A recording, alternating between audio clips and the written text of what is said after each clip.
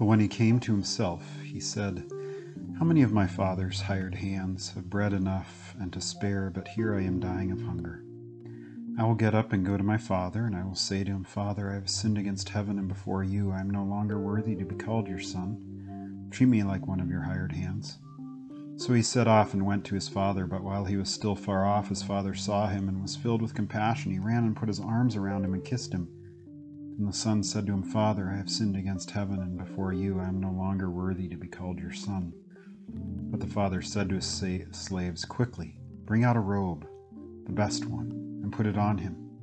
Put a ring on his finger and sandals on his feet, and get the fatted calf and kill it, and let us eat and celebrate, for this son of mine was dead and is alive again. He was lost and is found.' And they began to celebrate." This is the gospel of the Lord. Praise to you, O Christ. Prodigal son, or the lost son, as it fits within the Luke 15 narrative of the lost sheep and the lost coin and the lost son. We don't talk about the prodigal sheep or the prodigal coin, right? We talk about them being lost, and so we think of this son as being the lost one. And it always begins, right, with the son going to his father and saying, "You're dead to me. Give me my inheritance now. I want you dead so I can have what I think I deserve." And we find out that Dad obliges. He says, "Okay, I'm going to give you. I'm going to bless you. I'm going to give gifts to you of what is mine. I'm going to give it to you so that it becomes yours." And the son goes off and does what he does, right? And it doesn't go well. He mismanages his stuff. He doesn't do what he should be doing with the gifts that have been given to him. And he finds himself completely done in. He has nothing left. He has nowhere else to turn. All of his quote-unquote friends that he made had left him. And he comes to his senses and he finally realizes, "I'm dying of thirst. I'm dying of hunger. I need something else." And so he realizes his father is still his father. His father's not dead. And so he thinks to himself, "Okay, I'm going to get up and I'm going to go to my daddy and I'm going to ask for forgiveness. But I'm going to ask for it in a particular way," right? He says, "I've sinned against heaven and before you. I'm no longer worthy to be called your son. Treat me like one of your hired hands." Right? He's saying, "Don't let me be a son anymore. I don't deserve that because of what I've done to you. I wanted you dead. I wanted you gone. Just treat me like a slave." And so he goes back and he turns to his father, right? And yet before he has the chance to do anything, his father sees him and runs to him and embraces him before he makes any announcement of confession or repentance. And then when he does, he never gets to the part of the work of repentance, the work of reconciliation, in the sense of, "Well, I'm sorry, and this is what I'm going to do to change it." Right? That was the "treat me like one of your slaves." I'm sorry, I was a bad boy. I don't deserve to be your son. Now treat me like one of your hired hands so at least I can have some food to eat and a place to sleep. But all he is able to get to is, "I've sinned against heaven and before you. I'm no longer worthy to be called your son." But the father's response is a one of fatherhood that loves your son. And so he dresses him in fine clothes and puts a ring on his finger and puts sandals on his feet because he was probably barefoot, and they celebrate, right? "This son of mine was dead and is alive again. He was lost and is found." And there's no punishment for him, which is weird. That's something that causes an issue for us, right? Because we like retributive justice, right? We like to be able to make sure that we get our pound of flesh. If someone is really sorry, they need to prove it to us. They need to do something in order to make up for whatever damage they did to us. And yet here that doesn't happen. Where God's grace, God's mercy, his fatherness is shown to us in the fact that he doesn't really even listen. to his son's confession.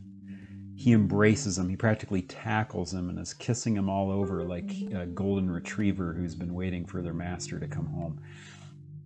And, he hears his son say what he says, but in order for his son to understand that he hasn't lost his sonship, he hasn't lost his adoption as a child in the Father's house, he says, hey, bring out the best clothes, the best jewelry, the best food, the best wine, and let us have a feast, because my child is back. And Christ tells this parable as a picture of God's work in the world. God's work especially amongst unbelievers, especially amongst Gentiles. That's where this parable fits in, because the younger brother is basically fits the position of the Gentile, and the elder brother fits the position of the Jews. In the sense of the elder brother always did what his dad told him, always stayed, never ran off, never expected his dad to die so that he could inherit everything, stayed loyal. And the younger son doesn't, right? And yet God's fatherness, his fathership, whatever word we want to use, gets poured out upon this younger son, who seems to be the one who doesn't want to have a part in the life with his father anymore. And yet he says, no, it's for you. It's there for you. And so when we come to this introduction to the Lord's Prayer, Our Father who art in heaven, or Our Father in heaven, we read this story and we need to understand the reality of who God is, who Christ is, and what he has done for us. That he has poured himself out in our place, that he might clothe us in himself, that robe, that he might make us his. And so we can turn to the Father in sheer tenacity to beg of him, right? That he might have his name be hallowed and have his will and his kingdom done in and among us, that he would forgive us our sins, that he would continue to provide for us, and that he'd defend us from all evil. We can come to him tenaciously in that because he comes to us and does all he can to make sure that we continue to remember that we are his and he is ours. And we give thanks to God for that. And we have to, right? We have to. Because if we were to rely on the way that we do things in the world, rather than on the way that God does things, we would all be messed up, right? We'd all be messed up. We would not be receiving what it is that we need. We would definitely be receiving that which we deserve, right?